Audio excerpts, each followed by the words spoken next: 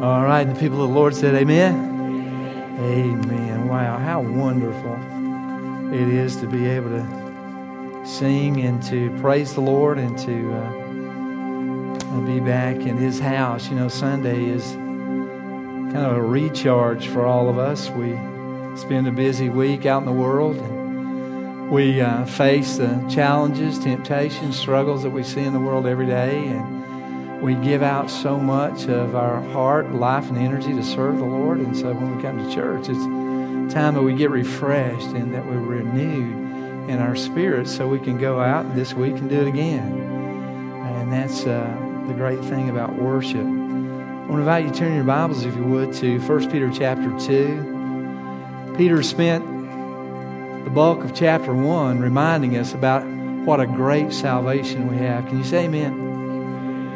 I mean, we're kept by the power of God. Our place is reserved for us in heaven. We're redeemed not by corruptible things like silver or gold, Peter says, but by the precious blood of Jesus Christ. And all this great news of salvation we have to celebrate. And when you think about that, the good news of Jesus Christ's salvation that we receive is sometimes overwhelming for our mind to understand or comprehend. We begin to sink into the depths of salvation and all that it took to accomplish our redemption. It's absolutely incredible. So once we kind of wrap our minds around the fact that we're saved and that this salvation is something that's really good, then the next question ought to be is, what do we do with it? I mean, it's great, it's wonderful, it's amazing. How can I respond to God's grace and mercy through my life? And let me just suggest kind of a simple thing. It's to serve Him. Serve Him. Our admiration, our adoration for Jesus Christ and all that He's done for us really ought to be reflected in how we live our lives every day. What we do with the days that He's numbering for us here on this earth. And so 2 Peter begins to take up that challenge, that instruction on what a believer should do with our life once we come to know Jesus Christ as our personal Savior. It'd be really great, wouldn't it, if we just could take that salvation, sit down, enjoy it, and let that be it. But that's far from God's plan. And so the Bible gives us some information about what we ought to do. And one of those things that Peter speaks about, one of the great doctrines of the Bible, sometimes as we kind of forget about it, but to Southern Baptists, it's at our core. It's the very center of our faith and beliefs, is the fact of this idea that every believer is a servant, a priest. And we call it the doctrine of the priesthood of believers. That when God calls us and when He saves us, that He engages us in service to Him. And so Peter begins to write about that. You see, the priesthood of believers is based on the teaching of Scripture. It begins in the Old Testament with several different passages of Scripture. Even at Sinai, when Moses was receiving the law, God was speaking about this soon-to-come priesthood of believers. And He says this, "And you shall be to me a kingdom of priests and a holy nation." Later on, Isaiah would kind of amplify the very same thoughts in his prophecy about the priesthood of believers. And he says this, "But you shall be named the priests of the Lord. They shall call you the servants of our God." And then the fulfillment of that we see in passages of Scripture in the New Testament. Revelation chapter 1 verse 6 says this, "To Him who loved us and washed us from our sins in His own blood and has made us kings and priests to His God and Father, to Him be glory and dominion forever and ever." And then Peter begins to amplify the idea of this priesthood of believers. Follow with me, if you would, in 1 Peter chapter 2, beginning at verse 4. I want to read through verse 12. And the Scripture says this. It says, "Coming to Him as to a living stone, rejected indeed by men, but chosen by God and precious. You also, as living stones, are being built up a spiritual house, a holy priesthood, to offer up spiritual sacrifices acceptable to God through Jesus Christ. Therefore it is also contained in Scripture, Behold, I lay in Zion a chief cornerstone, elect, precious, and he who believes on him will by no means be put to shame. Therefore to you who believe he is precious, but to those who are disobedient, the stone which the builder rejected has become the chief cornerstone, and a stone of stumbling and a rock of offense. They stumble, being disobedient to the word, to which they also were appointed. But you are a chosen generation, a royal priesthood, a holy nation, His own special people, that you may proclaim the praises of Him who called you out of darkness into His marvelous light, who once were not a people, but are now the people of God, who had not obtained mercy, but now have obtained mercy. Beloved, I beg you, as sojourners and pilgrims, abstain from fleshly lusts which war against the soul, having your conduct honorable among the Gentiles, that when they speak against you as evildoers, they may, by your good works, which they observe, glorify God in the day of visitation. Pray with me if you would this morning. Father in heaven, I pray that this morning you'll clear our minds and hearts. Father, those things that might be a distracting from your word today. Thank you for the praise and music that we shared earlier. Father, thank you that we can celebrate you in so many ways. Now, Father, as we come into your word to celebrate you, I pray that your Holy Spirit open the Scriptures to our minds and hearts.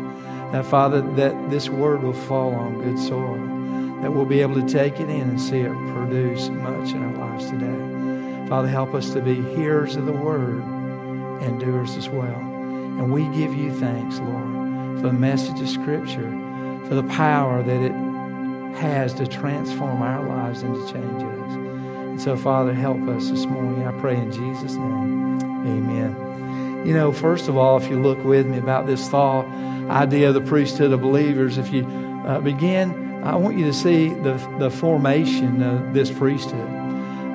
We see the example of the priesthood in the Old Testament, that the priest stood between God and the people and ministered to the people. In a sense, we're called to do that today as believers, to minister to a lost world. And so God has formed His priesthood. First of all, if you look at verse 4, the formation is always around Jesus Christ. That God ordained, designed this priesthood of believers, His people, to be formed around the person of the Lord Jesus Christ. In verse 4, you'll see that the Bible says, coming to Him. You see, in everything that pertains to our spiritual life and growth and salvation, it always focuses or forms around the Lord Jesus Christ. Everything that we are as a person, a human being, created, saved, redeemed, forms itself around the person of Jesus Christ. In other words, He's the head of the church.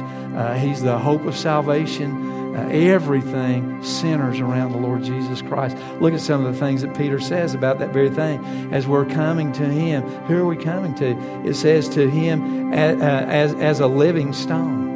You know, immediately, Peter, I think about what he says about the Lord Jesus Christ and Peter's own experience, seeing Jesus as a living stone, not a dead stone or not an inanimate stone, but a living stone. It's really a reference in a sense to the resurrection, isn't it? Jesus Christ, who was alive, was dead, and now He lives again. Peter's remembering Christ through the resurrection, that we serve a risen Savior, that He truly is the Son. He's in the world today. I know that He's risen no matter what men may say.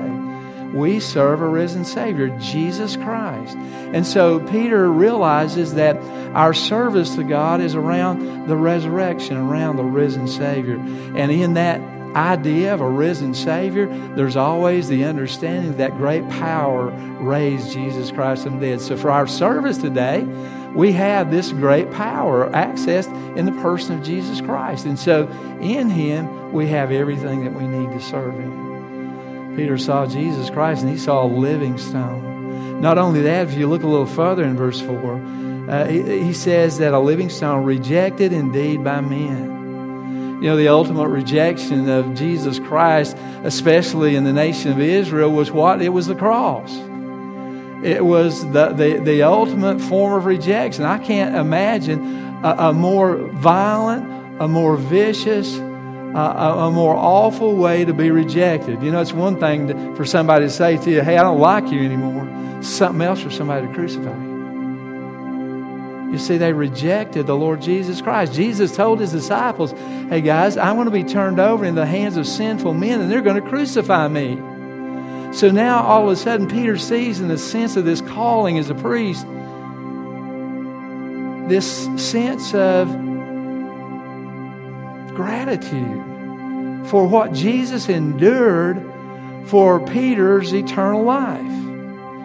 As believers, we need to see the same thing. Catch that same idea, is that Jesus Christ died for us that we can have a life, have an eternal life and an abundant life. And so now what do we do with that life? We serve Him. Just as Christ was obedient to the Father, came and died on the cross of Calvary, then that example is for you and I today as His servants to be obedient to Him. And so Peter saw Him in that way.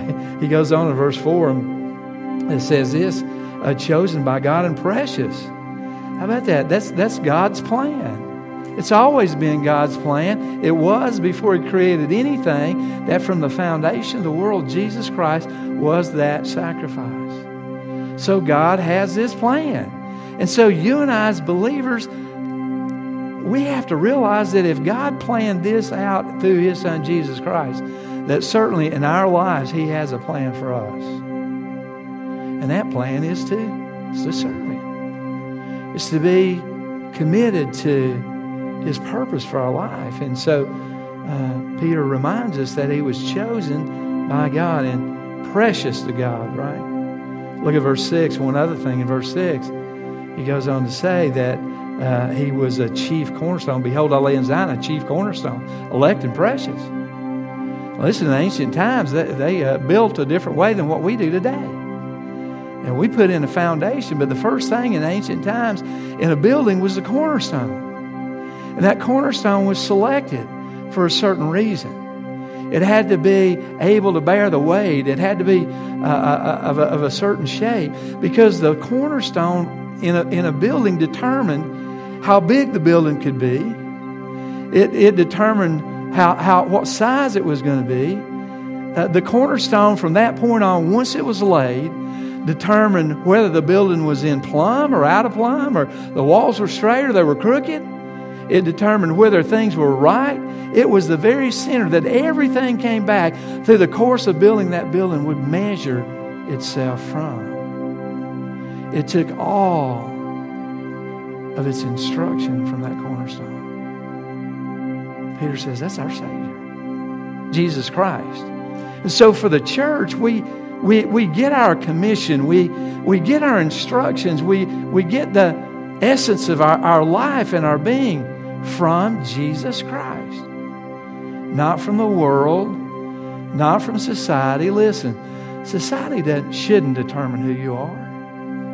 Listen, our culture and who people says and what people say doesn't make us who we are. It shouldn't. But only how Jesus Christ sees us. Only the value that He places on our life today. Only the desire and what He determines for us ought to really matter in our lives today. Wouldn't that be a great thought if we really lived our lives that way every day?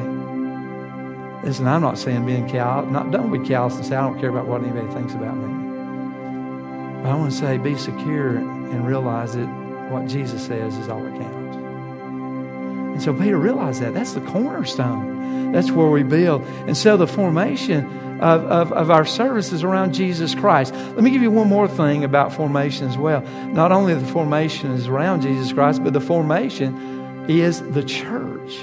What's being formed in this world today is the church.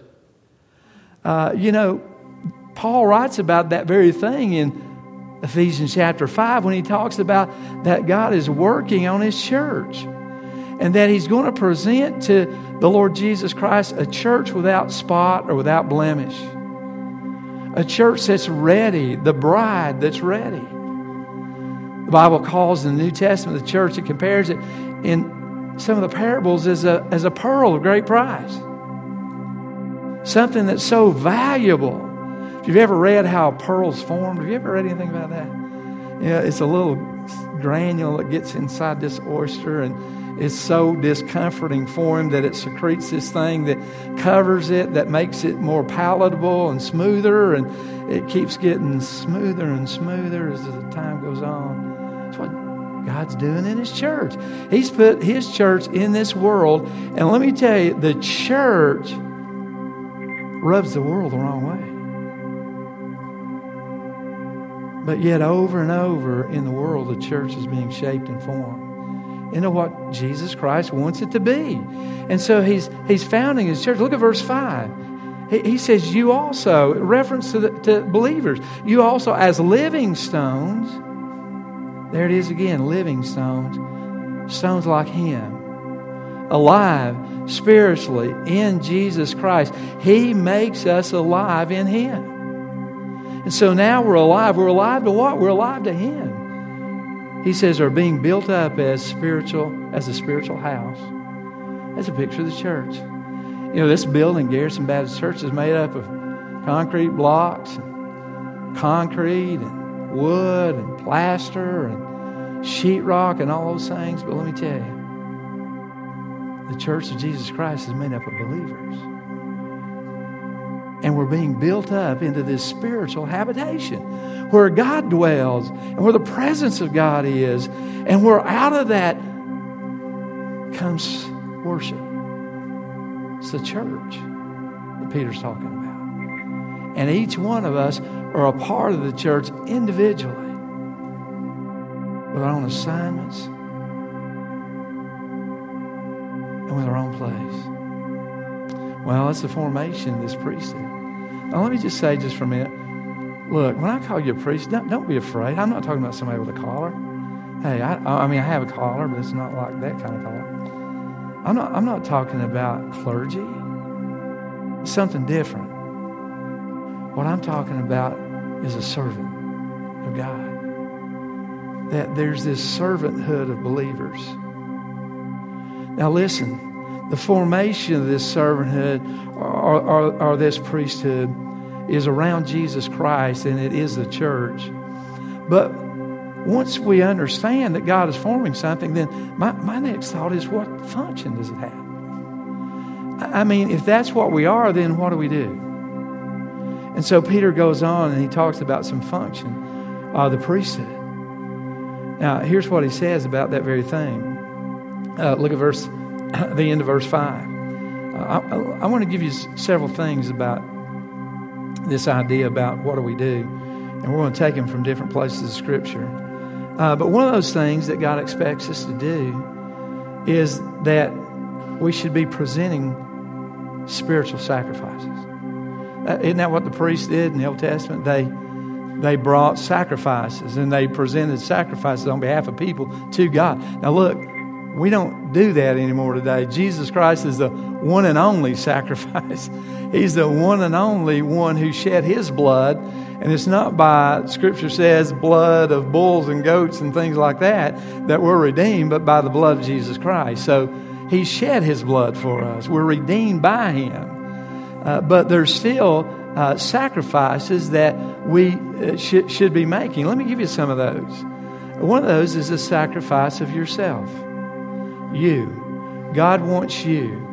Paul says, I beseech you, therefore, brethren, by the mercies of God, that you present yourselves a living sacrifice, holy and acceptable unto God, which is your reasonable service. So one of those ways is that we offer up sacrifices to God is through ourselves. We give ourselves to the Lord Jesus Christ. And now, listen, how does that happen? Or, I've wondered about some of those things in the Bible and studied them. And some of those things like how do we put the flesh to death? Or how are we crucified with Christ? And how do we die with Him? And it really all revolves around self. Self. Do we present ourself to Jesus Christ? Do we give Him ourself as Jesus Christ? You know, Paul says that his desire was to magnify the Lord Jesus Christ in His body. And Paul says, whether by life or death. Paul says, if I live, I want to live for Jesus Christ. If I die, I want to die in such a way that it'll bring glory to Him. And so that's certainly a way Paul understood this thing about self and about presenting himself. John the Baptist, I think, put it more simplistically than anybody in all the Bible about how that happens. When he said, He, speaking about Jesus, must increase, but I must decrease. You see, at that point in ministry, John had been at the center of everything. I mean, he had been baptizing, preaching repentance, baptizing hundreds of people, waiting on the Messiah, and then all of a sudden Jesus comes. And John says, now it's Him. It's about Him. And it can't be about me anymore. It has to be about Him. You see, once Jesus Christ came into our hearts as our personal Savior, it has to be about Him. And it can't be about us anymore. That all happens with true humility, where we think about ourselves less than we normally would. C.S. Lewis puts it like this. I want you to listen carefully, or you won't get it. But here's what he says. Not thinking less of yourself, but thinking of yourself less. It's God's desire for us, isn't it? It's Him. It's about focusing on His beauty and His wonder, His majesty, His lordship, the Lord Jesus Christ. Several years ago, our association, and then the year after that, our church went out to Arizona, and we worked a couple of years with the Navajo nation. And first year that we went, I think Mike Howard and I went from our church, and then after that, we came back and took our church on that project as well. And I remember that year that on our way back to the airport in Phoenix, we decided we were going to take a little side trip, and we went to the Grand Canyon. And so we parked on the south side of the Grand Canyon, and of course I'd only seen pictures of it, right? I remember walking through that parking lot, and all of a sudden, for the very first time, when your eye catches the majesty and the magnitude and the incredible beauty, and right there's a placard from the book of Psalms, and you're looking out over this vast thing, and I want to tell you what, I begin to tear up and wonder, and my first thought wasn't how great I am, but it's how great He is. How great He is. And so as we begin to present ourselves to Him, we have to think about ourselves less and ponder about how wonderful life is in Jesus Christ. Philippians chapter 2, I was not long ago reading some background about passage of Scripture, and some Bible scholars believe that in Philippians chapter 2, verses 6 to 11 was a song. Adam, there's your new song. It was a praise, a chorus that the church sang as they met together to worship. And here's what it says. It says, who being in the form of God did not consider it robbery to be equal with God, but made Himself of no reputation, taking the form of a bondservant, and coming in the likeness of men, and being found in the appearance of a man, humbled Himself and became obedient to the point of death, even the death of the cross. Therefore God also has highly exalted Him and given Him the name which is above every name, that at the name of Jesus every knee will bow, of those in heaven and of those on earth and those under the earth, and that every tongue will confess that Jesus Christ is Lord, to the glory of God the Father. What a song. It's all about Him being Lord in our lives today. So one of those sacrifices that we make is ourselves. Listen, let me give you another sacrifice. Not only ourselves, but the sacrifice of giving. Paul writes about that in Philippians chapter 4. Paul was in prison as he wrote this letter to the Philippian church. Remember, he was chained to a Roman guard every hour of the day. He was able to receive friends, but Paul was lacking in a lot of physical things. And so here's what he says when someone comes to visit him from the church. He says, "Indeed, I have all and abound.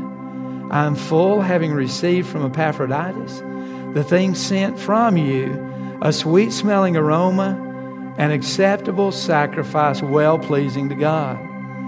Paul says, "Thank you, church, because in my need, you met my need. You sent things to me. You sent food. You sent resources.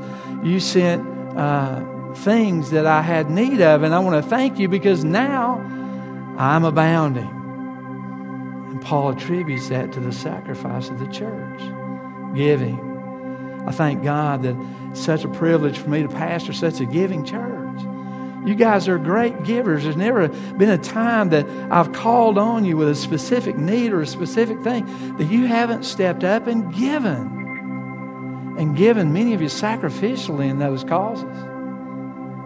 But yet that's a sacrifice that God calls us as His priests to make to Him. Another sacrifice is the sacrifice of prayer. You say, well, what about that in Revelation? There's a scene in Revelation where an angel is standing by the altar of God. And that angel has incense and he's offering up something on this altar in heaven. Listen to what he's offering in Revelation 8. Then another angel, having a golden censer, came and stood on the altar. He was given much incense that he should offer it with the prayers of all the saints upon the golden altar which was before the throne. You see this altar that sits before the throne of God. This angel is offering up the prayers of the saints. How is that a sacrifice? Well, we all sacrifice in bringing our needs before God. What does that do? When we pray, what really happens when we pray? Well, it's a conversation with God. I know that. But you know, some of the other things that happen when we pray is that we affirm God's sovereignty, isn't it? I mean, why would we go to God in prayer if we didn't think He'd do something about it? I mean, what's the point? It really speaks about our faith. That we believe God not only can, but He will do something about the needs and the situations and circumstances we're in. You may be here this morning, your heart's broken. You've gone through some of the most difficult times that you've ever faced in your life. And you're wondering, how in the world can I move forward? Listen, how about prayer? How about trusting a Father who loves you more than anything else and offer up that sacrifice of prayer? Prayer. Let me give you another one. Not only prayer and giving in yourself, but also another one is praise. Hebrews talks about that praise. It says this, "Therefore by Him let us continually offer the sacrifice of praise to God, that is, the fruit of our lips, giving thanks to His name." The writer of Hebrews says, look, we ought to be continually praising God, what? With the fruit of our lips, our acknowledgement, our thanksgiving, our affirmation that God is God and that He's glorious, continually. You know what continually means? It means all the time. Everywhere, in all circumstances. Give God glory. Yeah, it's at the grocery store. Yeah, it's at Walmart when that person shoves their buggy against your car. Yeah, it's when you can't get into the restaurant and sit down because half the tables are closed. I'm just kidding. All the time. Give Him praise. Because He's worthy of our praise. We affirm Him. And we praise Him. Well, one last thing about sacrifice is the sacrifice of our service. Hebrews goes on to say this. It says, "But do not forget to do good and to share. For with such sacrifices God is well pleased." Do not forget to do good and share. That's our service, isn't it? You know, over the course of the time that I've been here as your pastor, One thing that's held true about this church that I've been amazed with is how you're willing to serve. Now, some of you here know that I've called on you to do some things that you probably wish you'd rather not I had done. I mean, I probably asked you to go in situations and circumstances that might not have been fit for a lot of people. I mean, you've crawled under things, you've held up things, you've been in yucky places under some of these opportunities to serve, and you have been faithful to serve. You've been a teacher, you've been a leader, you've been an encourager here at church. You found your place and you served God here. And I want to thank you so much for that. Because that's worship, that's sacrifice. That's what a priest does. They make that sacrifice of service. Well, not only does it have to do with presenting spiritual sacrifices, but real quickly it has to do with proclaiming spiritual salvation. That God has called us to tell people about how to be saved.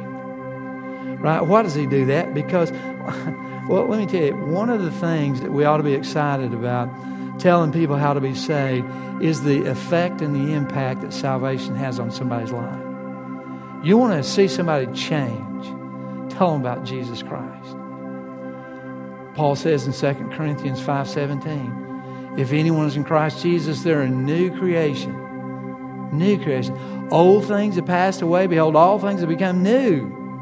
So every time we tell someone about Jesus Christ and tell them how to be saved and how to know Him as their personal Savior, there's this powerful opportunity for them to be forever changed, to become a new creation.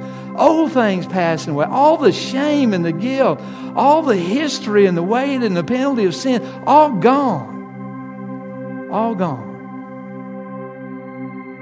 Forever changed by the power of the gospel. And you and I have the privilege of introducing somebody to that message. Telling them about Jesus Christ. How amazing is that? That we had that opportunity. The effect that it has. You know, Peter writes in verses 6 and 7 in our scripture, he talks about Jesus Christ being a cornerstone. And he says for some it's a stone of offense. It's a stone of stumbling. There'll be many people in the world today, they'll hear the gospel of Jesus Christ, they'll ignore it, and it'll be their fall. And then there'll be others who will hear about Jesus Christ, and it'll be a stepping stone to eternal life. All because Jesus Christ died for them. That's the effects. When you think about it, he goes on in verses 9 and 10 and talks about what salvation is all made up of. The elements of it is repentance, reconciliation, and redemption. We repent, turn from unbelief to believe in Jesus Christ. And then once that happens, we're reconciled to God. That we were a people separated, and now we're not separated anymore, he says. And then finally, we're a people that are redeemed. That we were bought out of the darkness, out of the kingdom of darkness, brought into His kingdom of light. How wonderful. What a change, what a transformation that is. And it's all because the servants of God proclaim scriptural salvation. Salvation through the Lord Jesus Christ. And then finally, there's that participating in spiritual separation. Listen to what Peter writes in verse 11. He says, behold, I beg you as sojourners and pilgrims, abstain from fleshly lusts which war against the soul, having your conduct honorable among the Gentiles. What's Peter saying? He's saying your testimony matters. Let me say that again. Your testimony matters. How you live your life matters greatly to God and His kingdom and to other people who are outside of a relationship with Jesus Christ. It makes a difference. How you present yourself, how you talk, your ethics, your morals, they matter. Because they're a testimony of Jesus Christ. What does he say? He says, because of your conduct, that when you're persecuted and people speak against you as an evildoer, what's going to happen? That they're going to see your good works, and then they're going to glorify your Father in heaven. You see, that becomes the focus of the priesthood, is to glorify God. To glorify God. So, let me just say to you this morning, if you hadn't realized it, welcome to the priesthood. Welcome to servanthood. Welcome to the call of God if you're a child of God. Welcome to the greatest